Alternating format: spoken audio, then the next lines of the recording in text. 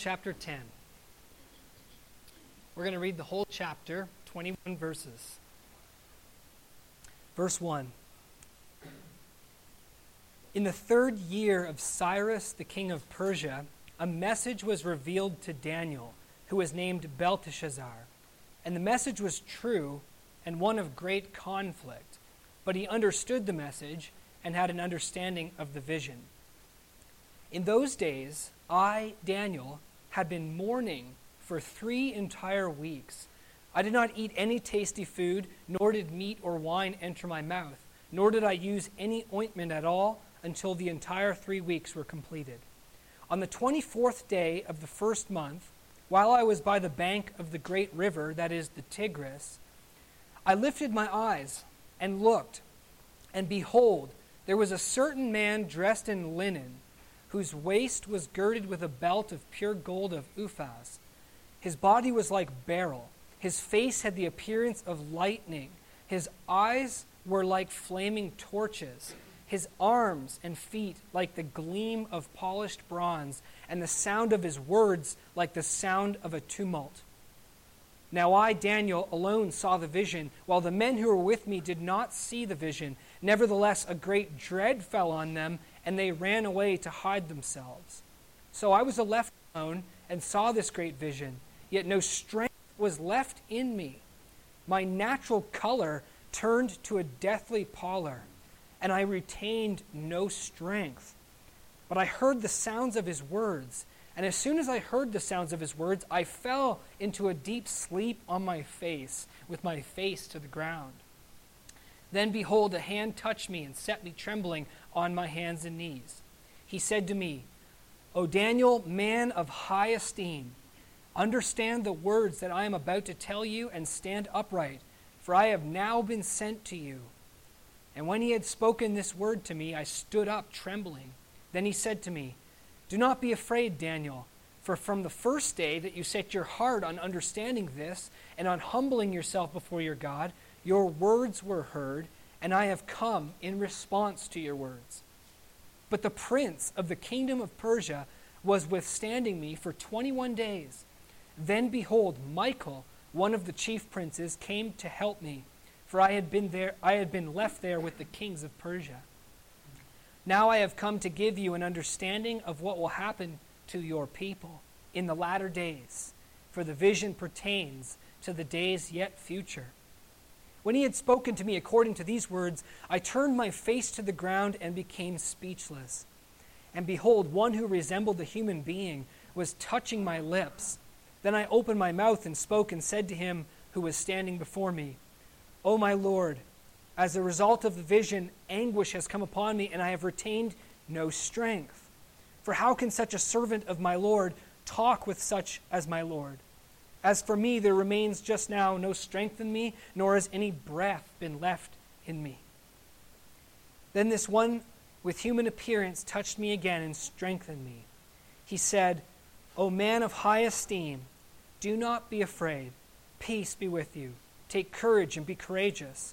Now as soon as he spoke to me, I received strength and said, May my Lord speak, for you have strengthened me. Then he said, Do you understand why I came to you? But I shall now return to fight against the prince of Persia. So I am going forth, and behold, the prince of Greece is about to come.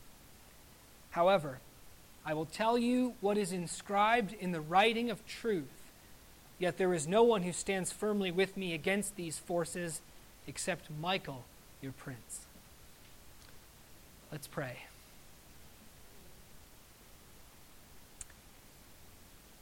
Father in heaven, I pray that this morning now as we turn to the Holy Scriptures, and particularly to this chapter, that you would give us a profound sense of reality this morning. Because, Lord, you know how we often come here with our minds full of unreality and distracted by so many things. Lord, please help us to pierce through distraction and unreality this morning as we focus our attention on the Scriptures of truth.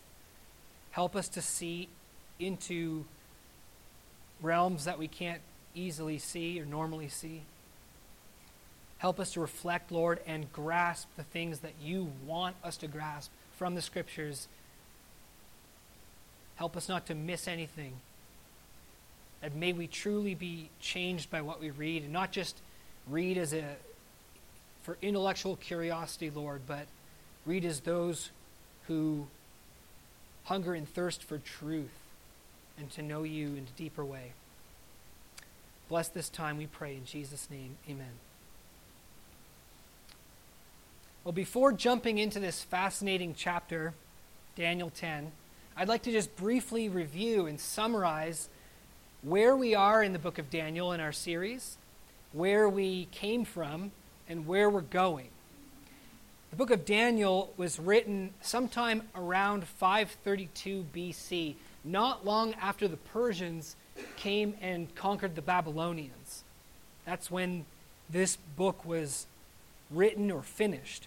And it was written by Daniel, this Jewish man who was one of the original exiles from Judea to Babylon, one of the first exiles that Nebuchadnezzar took from Judea and took him back to Babylon. Now turn with me to Daniel chapter 1.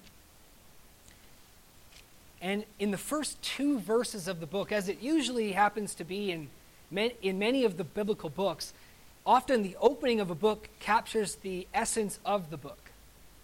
And Daniel chapter 1, verse 1 and 2 gives us the essence of the book, the kernel of the theology of the book of Daniel, the essential message here. And look at verse 1 and 2. In the 3rd year of the reign of Jehoiakim, king of Judah, Nebuchadnezzar, king of Babylon, came to Jerusalem and besieged it. That's history. Verse 2 is what's going on in the spiritual realm. The Lord gave Jehoiakim, king of Judah, into his hand, along with some of the vessels of the house of God. And he brought them to the land of Shinar, to the house of his God, and he brought the vessels into the treasury of his God. Those 2 verses, although they're really short and they don't seem to contain a lot, actually contain basically all of the theology in Daniel in a nutshell, right? That what's happening in history isn't happenstance, and that the Lord is truly the one who's allowing these things to happen, who's the author of what's going on. He's the one who allows Israel to be taken captive. There's reasons why he does. It has to do with the covenant that Israel made at Mount Sinai. God is in control. And really the rest of the book is just kind of unpackaging this major theme. God is in control.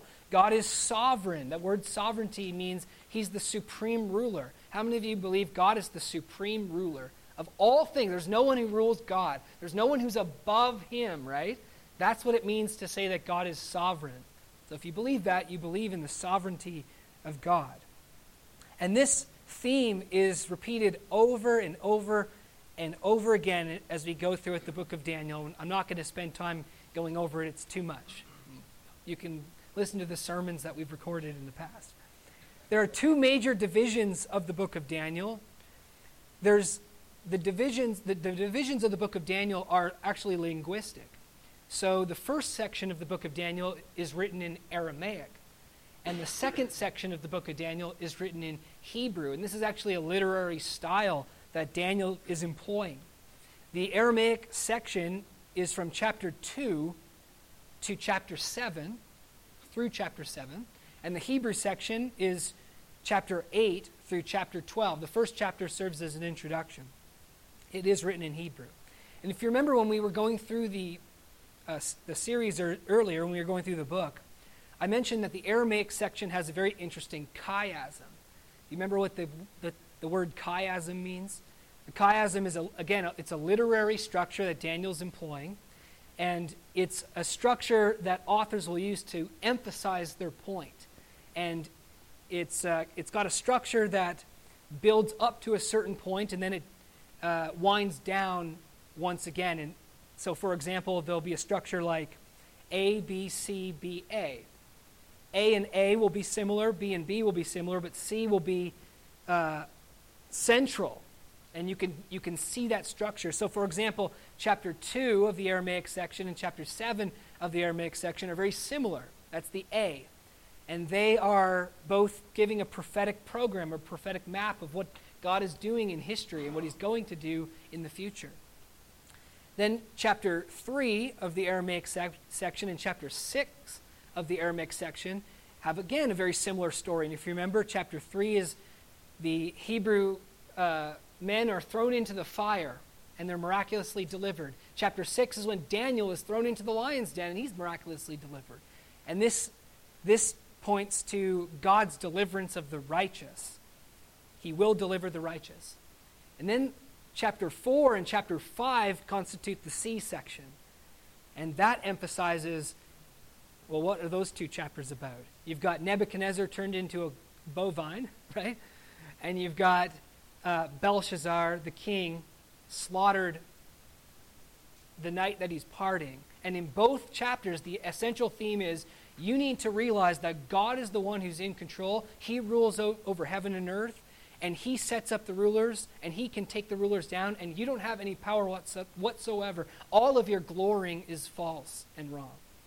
And that is the essential point of the Aramaic section. That God's got a program, God's going to deliver the righteous from their persecutors, their proud persecutors, and God's going to humble the proud persecutors. Keep that in mind. He's the one who's in control. The Hebrew section of Daniel from 8 to 12 is a little bit different. It focuses more explicitly on Israel. We're not here just talking anymore about general principles. God's in control. God's going to deliver the righteous. God's going to judge the proud. We're actually now getting more specific. The principles, the program are less general. We're looking at Israel's prophetic program, explicitly mentioning them, explicitly mentioning events, people who are going to be involved in their story. As we see, their story involves suffering because of their sin, which is all a part of the covenant of Moses.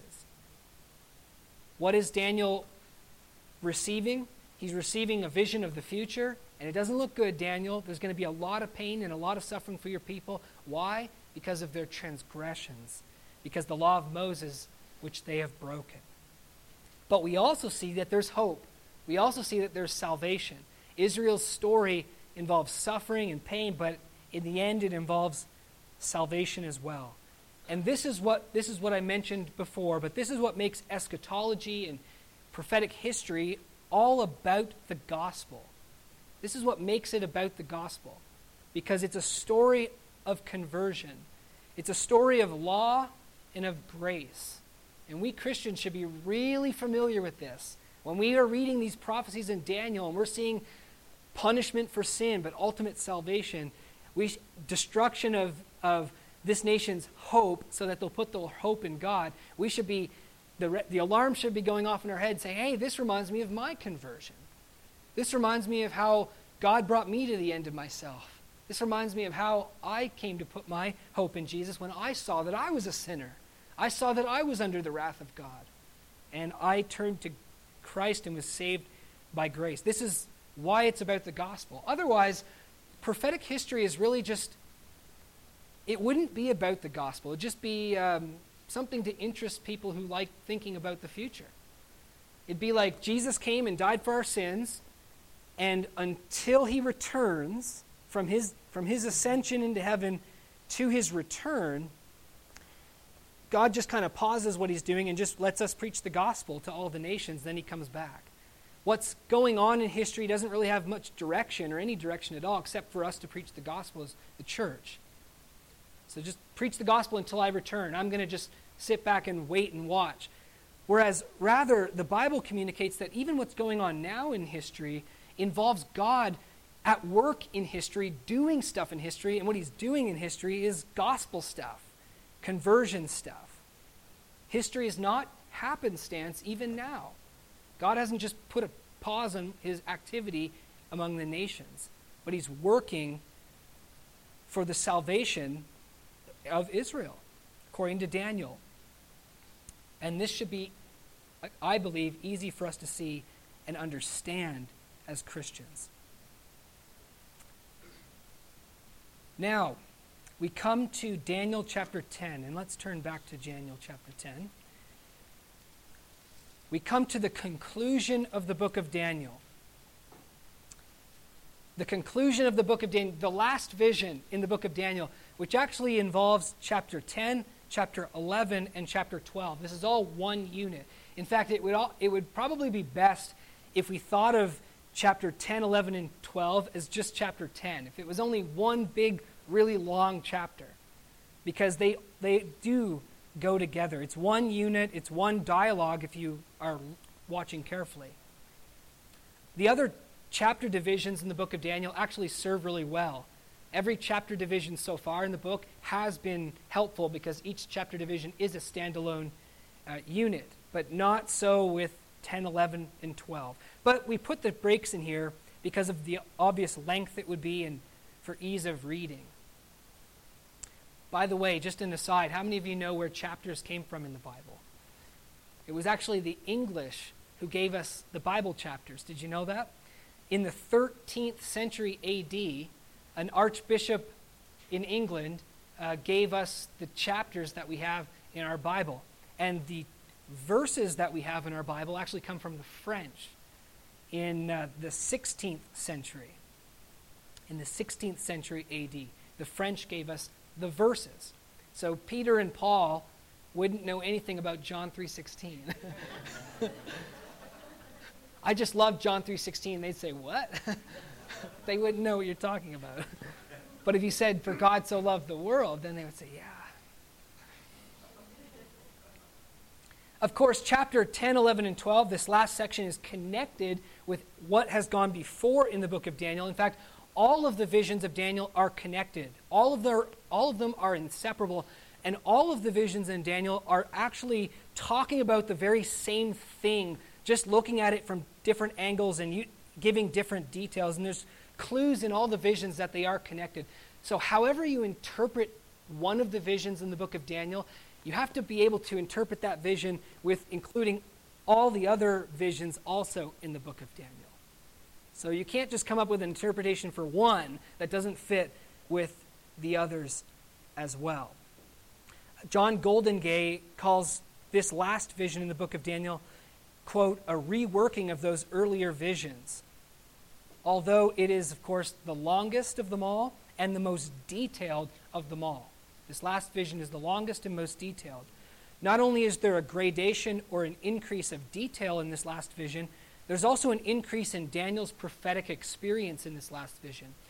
If you track his experience from the beginning of the book of Daniel, the first vision, the first revelation we have is actually a dream of Nebuchadnezzar's, which Daniel interprets. Then the next one, Daniel has his own dream.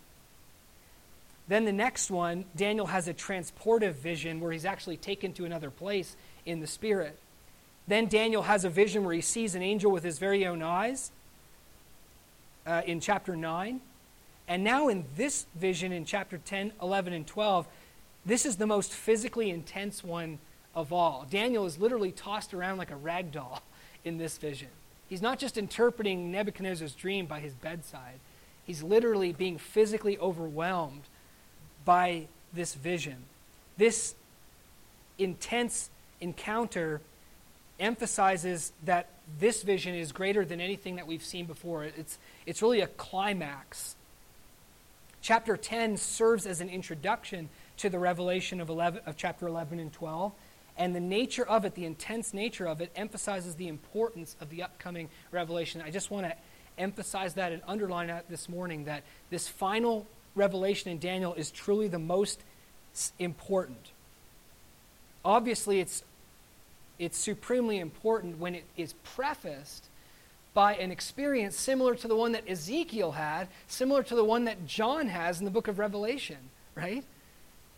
There's a lot of similarities here between chapter 10 of Daniel and this being that appears before him and what Ezekiel and John the Revelator themselves had. So we're on a pretty important ground here in this final section.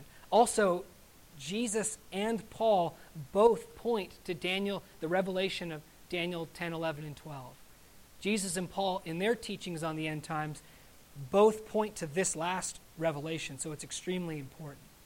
This morning, we're going to look at three things in this chapter. One, the occasion of the vision. or the reason for the vision. 2, the physically overpowering experience, which emphasizes the importance of this vision. And 3, the interesting angelic dimension revealed behind the scenes in this vision. Those are the 3 things: the occasion, the experience, and the angelic dimension. Firstly, the occasion of the vision. Let's look at verse 1 together. We see here that it's in the 3rd year of Cyrus. Daniel is in his mid to late 80s at this point, which encourages anyone who's up there in years that if you're up there in years, you're actually not out of commission in the Lord's service at all, right? Just being old doesn't mean that you're no longer useful to God and no longer special to God and no longer can't be used by God. Amen? And it's wrong for us as Christians to think that when someone gets old, their old hat, it's now time for the young people to step in. Young people do need to step in.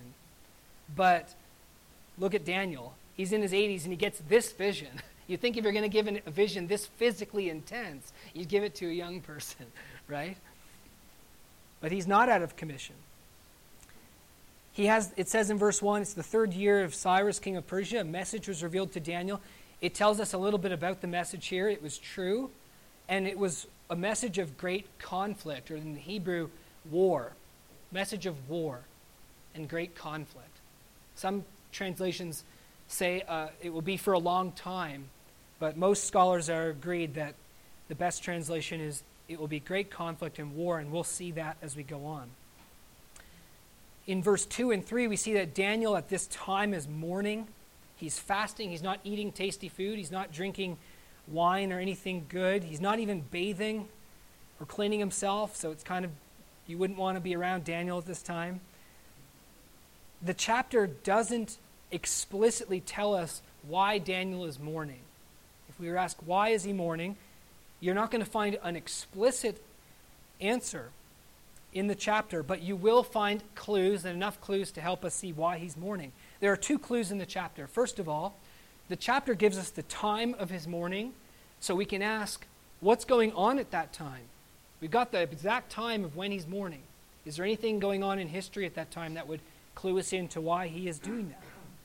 Secondly, in the chapter, we have the angel's response to his mourning, and there's some clues in his response that show us what the mourning is all about.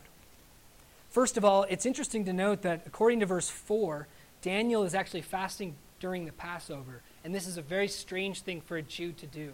The first month is the month of the Passover. He's been fasting for 3 weeks. So at a time when you should be celebrating, Daniel is actually fasting. Very strange. Which means his mourning is very intense. He's in isolation, according to verse 4. He's at the Tigris.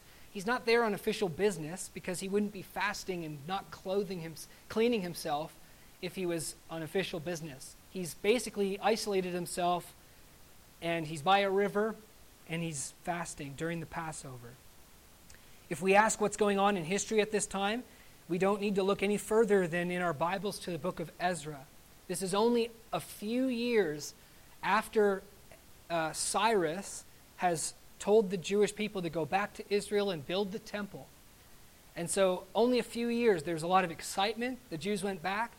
But the book of Ezra tells us that when the Jews went back to Israel and they started building the temple, immediately, they didn't delay, there was all sorts of conflict with the neighbors, all sorts of conflict with the countrymen around them, so that the building of the temple actually stopped. And so what's going on at that time is, yes, the Jews have returned, and that's exciting, but this is clearly not the return that the prophets promised. This wonderful return in the prophets of, you will return, I will bless you, I will plant you there, none will ever make you afraid again, none will ever bother you again. A lot of Jews at that time thought maybe after the Babylonian captivity, this was the time of the fulfillment of that. But it wasn't clearly. In fact, there was nothing but conflict. So Daniel could be mourning because he's seeing what's happening with Israel. He's seeing, no, the problems aren't over, just like the previous revelations have given, and he's just in sorrow. But let's look at verse 12 here, and let's look at the other clues. Verse 12, the angel says in response, Do not be afraid, Daniel, from the first day that you set your heart. What is he doing? What is Daniel doing in his fasting? Is he just sitting there beating his head saying, oh, woe is me, this is so bad, woe is us? According to verse 12, he's actually seeking understanding. And he's humbling himself. This means he's confessing his sins and the sins of his people. He's saying, we have sinned, Lord. He's still doing the Daniel 9 prayer thing even after Israel has gone back to the land. So he's seeking understanding. He's wanting to know and understand what's going on. He wants more understanding on what God is doing. And look at verse 14. This tells us what the understanding is all about. The angel says, now I have come to give you an understanding about what? Here's what Daniel's wanting to know. About what will happen to your people in the latter days, for the vision pertains to the days yet future. So this gives us a clue as to what Daniel's mourning about and fasting about. He is confessing Israel's sins, seeing the situation in his day, and he's wanting to know more about what will happen to his people in the latter days. Daniel knows, obviously, that it's going to ultimately, in the end, be good for Israel, according to the revelations that he's received already. And he knows it's going to be bad in the meantime, but he wants more details. He wants more explicit details on exactly what is going to happen. And that's exactly what this last revelation gives. This last revelation doesn't really give anything different, generally speaking. You're going to have trials and it's going to end well. But this last revelation is only different in that it's full of additional and explicit details. So we see that this last revelation is significant, it's important, and it's about these two things. Let's keep it in mind. Daniel's people, which is the Jews or Israel, and it's regarding the latter days, a phrase that we actually already saw in chapter 2, verse 28. When Nebuchadnezzar had his dream, Daniel comes to Nebuchadnezzar and says, Nebuchadnezzar, God has given you this dream to show you what's going to happen in the latter days. So there again is one of those clues that shows us that Nebuchadnezzar's vision and Daniel's final revelation are talking about one and the same thing. So however you interpret the statue vision, it's got to be able to somehow accommodate this last vision and vice versa. The latter days is not just a term for an unspecified future time. He's not just saying, he's telling you what's going to happen in the future.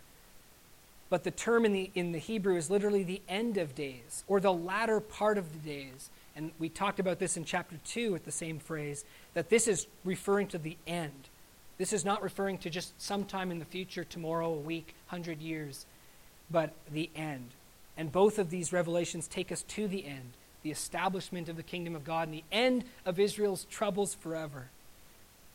Look at verse 21. There's another clue in chapter 10, verse 21. The angel says to Daniel, I will tell you what is inscribed in the writing of truth. This is what Daniel's wanting to know. He's wanting to know what's going to happen with my people in the last days. And the angel puts it a little differently here. He says, I'm going to tell you what's in the writing of truth. What is the writing of truth? Well, that's not a book that you can find anywhere on the earth. The Bible talks about the books of God in heaven, right? It talks about the books where God judges all of our actions. He puts our actions down, records them, and saves them for the judgment day. Unless once you become a Christian, the blood of Christ wipes that clean. There won't be any record against you on the judgment day, right? But there is that book of remembrance. But there's a book that, according to Scripture, records all the things that are going to happen in the future. This is an amazing thing to ponder. That God has a book that he's already written where history is already, the future has already been told. It's interesting to think about it, that God already knows the day of your death. It's already written in the book. He can flip to your name and he can look, not that he needs to, the angels can maybe, if he allows them to read it, and there it is. That's the date when you're going to die. And everything is in that book. Psalm 139, that beautiful psalm where David talks about how the Lord created him, knit him together in his mother's womb, knows everything about him, says, all of my days are prescribed in your book. Before there's even one of them, it's all there in the book. Isn't that amazing? Psalm 139, verse 16. It's all there in the book, even before there's even one. Wow. You can't trick God. You can't mess up. You're not going to do something where he's going to say, that wasn't on the script, right? This guy's deviating. Not going to happen. The German scholar Kiel says this about the book. It is the book in which God has designated beforehand, according to truth, the history of the world as it shall certainly be unfolded. I don't know about you, brothers and sisters, but I'm encouraged by the fact that God has pre-written history, and he knows exactly what's going to happen, and he's even ordained it to happen, and that God is sovereign and in control of everything that's going to happen. That way you don't have to worry so much about what's going to happen, right? Everything is in his hands. We can trust in him. The messenger was sent to Daniel in verse 12. It says here, because of his mourning and because of his prayers, because of him wanting to understand, the angel was sent in response. This is the main point I'd like to make. As for the occasion of the vision, the angel was sent in response to Daniel. What was the occasion? What was the reason for this vision? It was Daniel's praying. And this shows us that prayer really does do things, and God responds to our prayers. I wonder how much we miss out on because we fail to ask God. That's what Jesus said. You have not because you ask not. And God clearly loves to give us understanding, and he likes it when we want understanding into the things of the future. I know a lot of Christians will look down on that kind of inquiry. But Daniel was doing it, and he's highly beloved. And an angel was even sent in response to him saying, I want to understand what's going to happen to my people in the latter days. Ask yourself, are you interested in what Daniel's interested in? Does that interest you at all?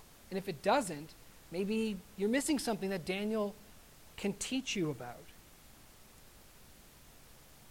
The occasion was Daniel's mourning and wanting to know, and God responded. Secondly, the physically overpowering experience of Daniel, which emphasizes the importance of this last revelation. Verse 5 and 6 show us the main event of this chapter. The main event of the chapter is the appearance of this spectacular, quote, quote, man. It says it's a man, but it doesn't necessarily mean it's a human being. There's lots of times in Scripture where a man appears, but it's not really a man, right? Jacob wrestled with a man all night. Or 3 men appeared to Abraham while he was sitting under the oak, right? And on and on. Joshua, are you for us or against us? And I'm not either. So this man appears to Daniel, but it doesn't necessarily mean he's human. In chapter 12, we see that this man appears standing on the water. Isn't that interesting? He's basically he's not standing on one bank or the other. He's standing right in the middle of the river. That's strange. There's a lot of strange things about this man. This emphasizes the supernatural authority and paramount significance of the content of the revelation that's going to be given. One of the big questions people have when they read this chapter is, who is this man? Who is this being? Is it Jesus or is it an angel? That's the big debate. Is it Jesus or is it an angel? And those who believe that this is Jesus point out something. They say, the description of this being here in chapter 10 is virtually identical to the description of Jesus in Revelation chapter 1. You could do that on your own time. Flip to Revelation 1 and compare the vision. It's basically the exact same. There's not even much of a difference at all. And so they say, hey, look, Jesus appears this way in Revelation 1. Therefore, this is probably Jesus. If it's Jesus, this would be called a Christophany, or an appearance of Christ. Those who respond and say, no, this is an angel, not Jesus, they argue this way. They say, yeah, sure, I see the resemblance there, but I'd like to point out that most of the features of this being in Daniel chapter 10 can be found in descriptions of angels all throughout the Bible. Now, true, not all in one place, but you can find other places that talk about angels wearing linen with a gold belt. You can find places where angels have skin like polished bronze. You can find places where angels have lightning faces. You can find it all. So we can't say for sure that this is Christ. And then the other argument they will say is, and isn't it strange to think that Christ is being opposed by another angelic being and that he needs help from Michael? Doesn't it kind of make Christ a little bit, less powerful if we say that this is Christ? Of course, the people who believe that it's a Christophany will respond by saying, yeah, but there's actually two figures in this chapter. The person that's talking to Daniel is actually a different angel. This is Christ who appears in verse 5 and 6. But the person that touches Daniel and speaks to Daniel and says that I'm battling with the prince of Persia is actually a different angel, they'll say. So they'll say there's two figures. I don't believe that we can say dogmatically whether it's Christ or an angel, and I'd probably discourage you from taking a strong stand on that. But I'd like to point out that either way, it doesn't change the weightiness of this encounter. It's a shockingly awesome encounter. John Goldingay actually argues that the ambiguity here is actually what makes it so awesome. He says, the scene has the elusiveness that often characterizes vision reports and the visionary experience itself. And exegesis must preserve this elusiveness. It heightens the awesomeness of what is described. Now look at verse 7. Here we have a reminder that the supernatural is beyond the natural. It's beyond the physics or the classical mechanics of the world. Because here Daniel sees something that's real that his buddies don't see. Kind of like the Apostle Paul. The Lord spoke to him. It's a little different. Daniel here sees something the others don't see. Paul hears something the others don't understand. We're reminded that the supernatural is beyond our comprehension and our explanation with the science that we have. And the supernatural affects us physically. Brothers and sisters, the physical mechanics of the universe is upheld by God and only works because of God. And God can at any time overrule it when he wants. Because he's sovereign. He's above even the laws of nature. Some people like to say that God is bound to the laws of nature, and that's absurd. Jesus made bread out of thin air, right? That's absurd. He walked on water. He is supernatural. He's the creator of it and the upholder of how the natural world works. And we only function as we do not because of the laws of nature and the laws of physics, but because of God, ultimately. So it would be wrong for us to think, everything's going to happen tomorrow just like it happened today. Because why? Well, that's just how the laws of nature works. We can say, if God doesn't do anything tomorrow with the laws of nature, if he doesn't overrule them tomorrow, everything will happen like they've always happened. Because there are laws of nature. God doesn't do anything, it's going to go on the same. But God may overrule, right? And so it would be wrong for you to analyze your life or to predict your future or to make all of your judgments and all of your decisions based upon only what can naturally be possible. True or false? We're not just naturalists, we're supernaturalists. Amen? We believe in the physical laws of nature. We believe that God upholds them and can overrule them. Look what happens to Daniel. He didn't choose to be flown around like this. But from verse 8 through 11 and 15 through 19, he's being tossed around like a rag doll. The emphasis here, if you recall, is about him losing all of his strength. He has no strength to stand up, no strength to stay awake, no strength to speak. The angel has to give him all of his strength to do everything, right? And that is absolutely true, not just for Daniel, that he must be strengthened to do anything, but that's true for all of us. We are all found to be nothing apart from God. No one can decide, I don't care about God, I'm going to defy God, I'm going to do my own thing because I got the laws of nature, and the laws of nature and I are going to figure this all out. We cannot stand, we cannot speak, we cannot hear, we cannot think, we cannot be awake, conscious without God upholding us. We truly, as Paul said, live and move and have our being in him. Every step that you take, every food that you eat, every time you go to bed, everything is a gift of God. Don't ever forget that. Don't think that it's just natural. It's upheld by God. He can take it away at any time. Look at Nebuchadnezzar. I'm thinking rightly, and I choose to think rightly for the rest of my days. God says no. No more thinking rightly for you. God could give you vertigo at any time.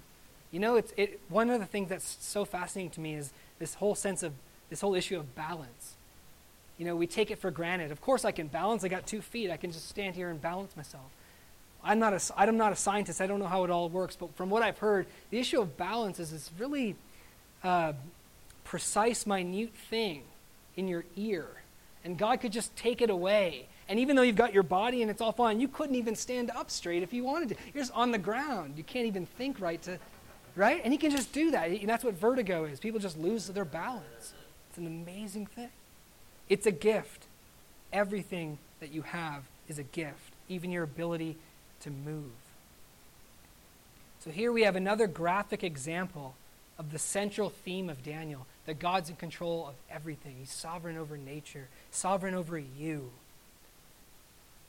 And brothers and sisters, people should be humbled when they think about this. People should be humbled when they read the book of Daniel. People should give thanks to God when they reflect on this. We should be giving thanks to him for everything we have. Apart from him, we can do nothing. And we are nothing. Not even our existence can we have apart from him. Amen? And yet, Joyce Baldwin writes, such a reaction, what's happening to Daniel here, is a salutary reminder of the majesty of our God and of the amazing condescension of the incarnation. Because when you think about it, wait, Eli or Bible or Daniel, you're telling me that we're nothing? We're telling you we don't have anything apart from God, not our existence, not our ability to balance, not our ability to speak, not our ability to think, nothing apart from God? Then why should God care about us if we're just nothing, right? And as Baldwin's saying, the fact of our nothingness apart from God shows us the amazingness of the incarnation, the amazingness that God loves his creatures, that he cares about you. Because probably most of us with this revelation, oh, you're really nothing? Well, I don't care about you anymore, right? But God cares about you because you're his creature. You're his creation. He's upholding you. He's made you. He's given you existence. He's given you the ability to think and to move and have your being. And he loves you even though you're nothing. Even though not are you just nothing, you're a sinner. He's allowing you. He's giving you the ability to use your body and mind to sin against him, to hurt him, to grieve him. And he loves you. He's giving you that ability. What an amazing God. And I think it's important that we aren't only reminded of our creatureliness and our nothingness, but it's important that we are reminded again and again that we're loved by God. Amen? If you're just hearing all the time, you're nothing, you're nothing, you're nothing, it's true, but it's only half true. Because you are loved deeply, amazingly, incomprehensibly by your Creator. Think about that. And look at verse 11 as well as verse 19. Daniel is called twice here beloved or highly esteemed. If you remember in the Hebrew, it's the word chamad, which means greatly desired. Here, this should blow us away. God greatly desires you, you creature who can't even think or talk or stand without him strengthening you. You are greatly precious to him. And that's true for all of us, all of you. And Spurgeon says this wonderful thing. It did not do Daniel any harm to know that he was greatly beloved of God. Some people are always afraid of that. If Christian people obtain full assurance and receive a sweet sense of divine love, they will grow proud and be carried away with conceit. Don't you have any such fear for other people, and especially do not be afraid of it for yourselves. I know of no greater blessing that can happen to any man and woman here than to be assured by the Spirit of God that you are greatly beloved of the Lord. Amen? How many of you know you need that assurance? You need to know that you're precious and beloved of God. And God shows you that you are through the scriptures and through his Son, Jesus Christ, whom he sent for you. Of course, the danger here is when you forget you're a creature. When you think, I'm greatly beloved, and you just completely forget that you're also nothing. What makes it so amazing that you're greatly beloved is your creatureliness. Lastly, the angelic dimension of this chapter. Now, for most people, this is the most interesting aspect of the chapter, as it talks about these angels. Look at verse 13 and verse 20 to 21. These are the passages we'll focus on here. The prince of the kingdom of Persia withstanding me for 21 days. Then Michael, one of the chief princes, came to help me, for I had been left there with the kings of Persia. And also look at verse 20 and 21. This is one of the few places in the Bible where the curtain is pulled back and we see behind the scenes into the heavenlies, into a world that is foreign to us, of angels and warfare. There's a lot of speculation about this, and we are limited in what we know and can know about this. The theologian James Denney says about these angels, we are now in regions where we cannot speak of it from experience. We cannot speak of it from experience. Here's what we can say. There are real unseen entities that oppose each other and that are related to earthly entities. I think that's what we're warranted to say from Daniel chapter 10. There are real entities or beings that are in the heavenlies that oppose each other and that are related to earthly entities. Michael is called your prince. Michael is the prince of Israel. And you can contrast that with the prince of Persia or the prince of Greece. And what happens on earth is due to what happens in heaven. What happens on earth is due to what happens in heaven. There's another place where the curtain is pulled back. You remember the book of Job? And that's the frustrating part of the book of Job, by the way, because Job doesn't know what's going on in heaven. We do, right? The readers of the book have this insight that Job doesn't have. So he's saying, why did God do this? And we're saying, because of Satan asked him if you're worshiping him for nothing. But he doesn't know that. So we see what he doesn't see. But the curtain is pulled back, and we see that why did the storm take away all of his house and his children? And why did the bandits come and kill and plunder? Was it happenstance? Was it just an earthly thing that the heavens were responding to? No. It was actually a heavenly reason. Hendrik Berkhoff, in his book, Christ and the Powers, he comments on Colossians 1:16, where it says that all things were created by Christ, things in heaven, things on earth, invisible and visible, powers and principalities. He says this, that creation has a visible foreground, which is bound together with and dependent on an invisible background. Here we see who really is the prince over Persia. It's not Cyrus. Cyrus thinks he is, but Cyrus is not sovereign. Cyrus is not in control, but God is. And there's this prince, this angelic prince that God has created to govern Persia.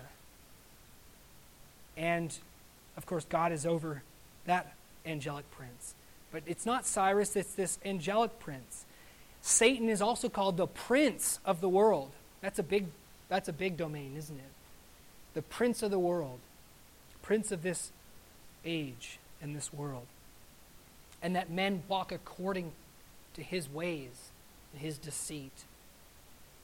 The question is, how does this invisible realm and how does this visible realm relate? How do they affect and influence one another? And that's a very difficult question, but we have a few keys in Scripture of how they relate. I think it's very important, first of all, to exclude any notion of the heavenlies being our puppet masters. That They don't relate as puppets to puppet masters. If that were the case, we would be entirely irrelevant, wouldn't we? Because we're just wood, and the angels are just making us do what they want us to do, and we are irrelevant. There's no sense in Scripture that we're irrelevant. And there's other keys that show us that's not how it works. For example, in this chapter itself and in the context, we have key words like protection. Look at chapter 11, verse 1. Look at chapter 11, verse 1, which is a perfect example of how these relate. In the first year of Darius the Mede, I arose to be an encouragement and a protection for him. So we have these key words, protection. I think of Psalm 91, verse 11. He shall give his angels charge over you so that you shall not strike your foot against a stone. God sends his angels to serve and to protect his people or those whom he chooses to protect, even a heathen, Darius the Mede. We see here the word of encouragement, which can also be the word strengthen. We see the concept of strengthening all over Daniel chapter 10. It's actually a key word in Daniel chapter 10. He strengthened me, he strengthened me, he strengthened me, he strengthened me over and over and over again. I have the ability to do what I do because of this angelic strengthening that comes from God. Elsewhere in the Bible, we find key words like lying or deceiving. Think of the Garden of Eden, how Satan came to Adam and Eve, and he didn't just pull their strings like a puppet, but Satan spoke to them in lies and deceived them and caused them to eat from that tree. Or Revelation chapter 20 at the other end of the Bible, where it says Satan will be thrown into an abyss so that he cannot deceive the nations any longer. There's a key word, deception. 1 Chronicles chapter 21, why don't you turn there? You'll see again this heavenly and earthly interplay. 1 Chronicles 21, verse 1.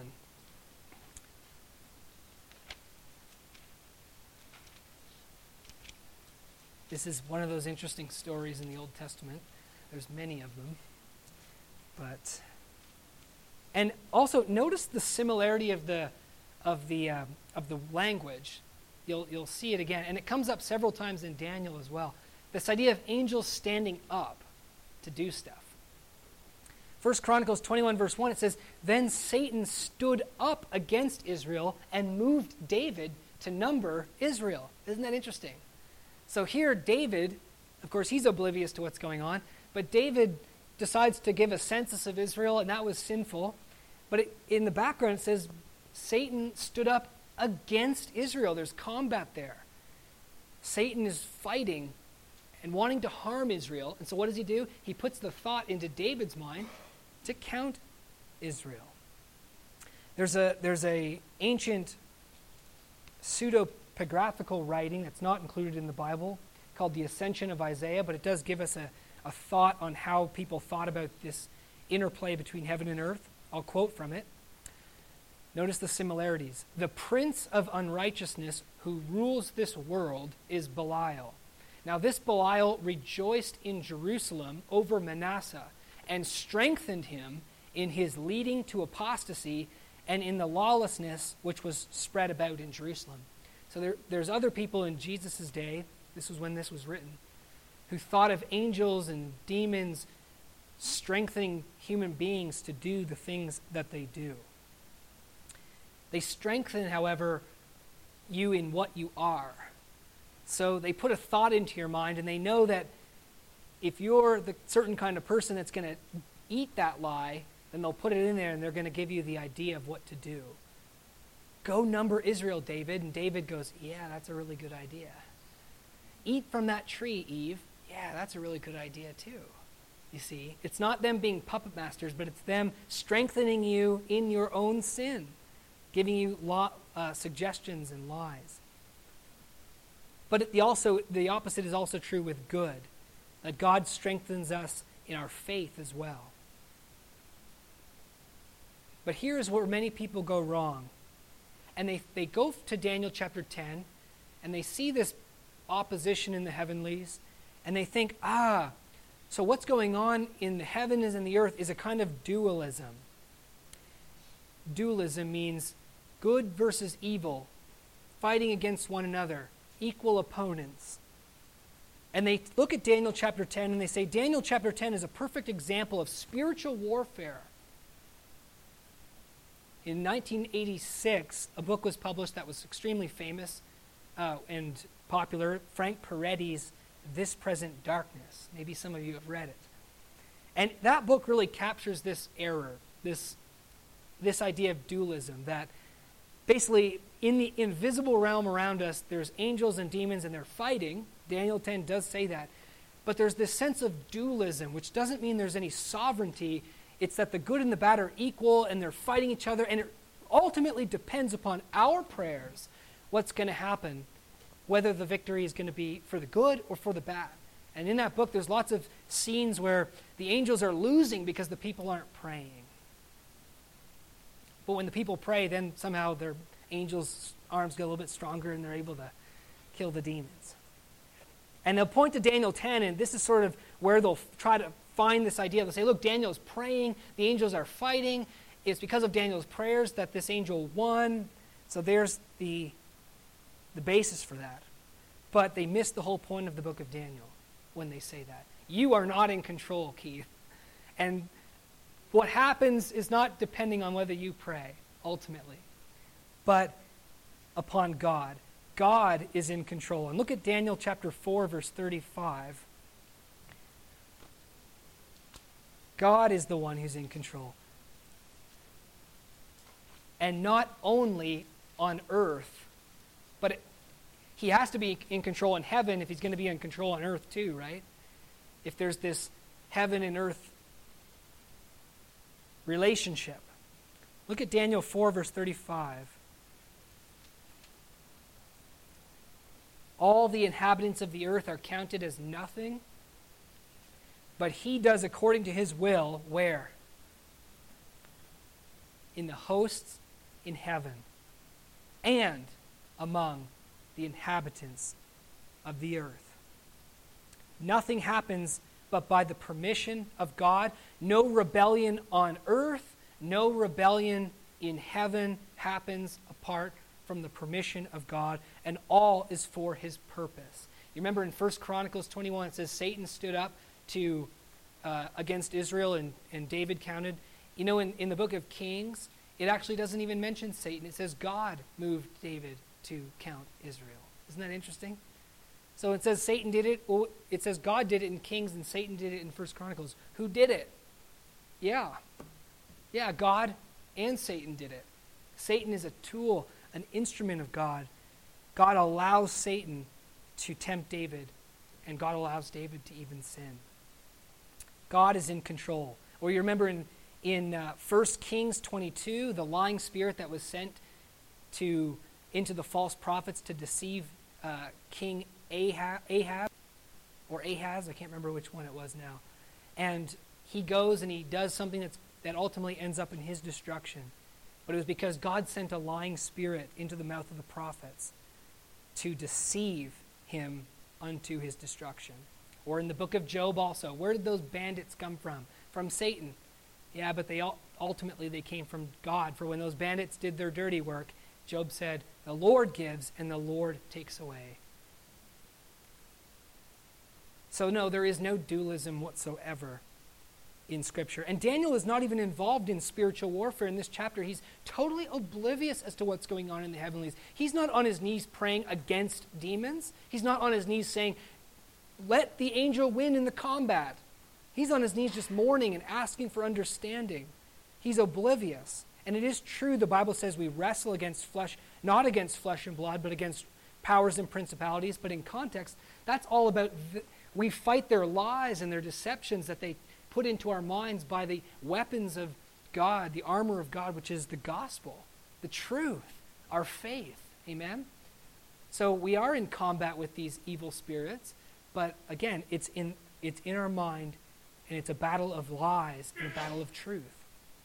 Exorcism is, of course, an interesting exception in the Bible when it comes to demons, but exorcism is not the solution to the world's problems. The gospel is. Jesus Christ is the solution to the world's problems. And people can get so wrapped up in what's called spiritual warfare and fighting demons, they forget that Christ Jesus and the gospel is the solution. You can cast a demon out of somebody and it's not going to make him better if there's no gospel. And in Matthew chapter 7:22, people said to Jesus, "Didn't we cast out all sorts of demons in your name?" And he says, "I didn't know you, you lawless one." The Bible gives us our priorities. And the priority in the Bible is not for us to be all wrapped up in the heavenly warfare that's going on up there. We're supposed to be aware of it. We're supposed to acknowledge it. We're supposed to acknowledge it so that we might be humble and learn some lessons from it. But we're not supposed to say, if that's what's going on up there, I'm going to get my sword and join the fight up there. Well, you join it in different ways. But you don't just join it by focusing on that. Our realm is here on the earth. Our priority is here on the earth, thinking about the truth. C.S. Lewis in the Screwtape Letters says this, excellent point. There are two equal and opposite errors into which our race can fall about the devils. One is to disbelieve in their existence. The other is to believe and to feel an excessive and unhealthy interest in them. They themselves are equally pleased by both errors and hail a materialist and a magician with the same delight. The Bible reflects our priorities. But nonetheless, in closing, the curtain is pulled back and for a purpose.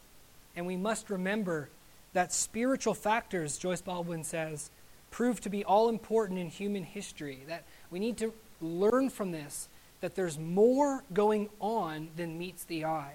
And there's more to Israel's history and there's more to world history than meets the eye. That's a really important thing for us to acknowledge. Because by acknowledging this, we are delivered from the foolish idea that everything is happenstance and there's not more than meets the eye. Such and such happens, and that's all there is to say about that. But that's not what the book of Daniel shows us. Daniel shows us, and he himself is learning, of powerful forces at work in the heavenlies involved in Israel's story. And what happens on earth reflects what's happening in the heavens. Nothing is happening by happenstance. All is truly spiritual. God is in total control. Nothing is insignificant, but is full of significance.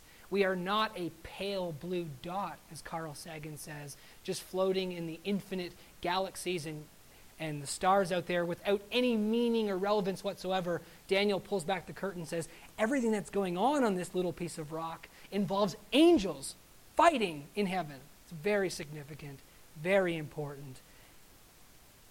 Don't lose sight of it.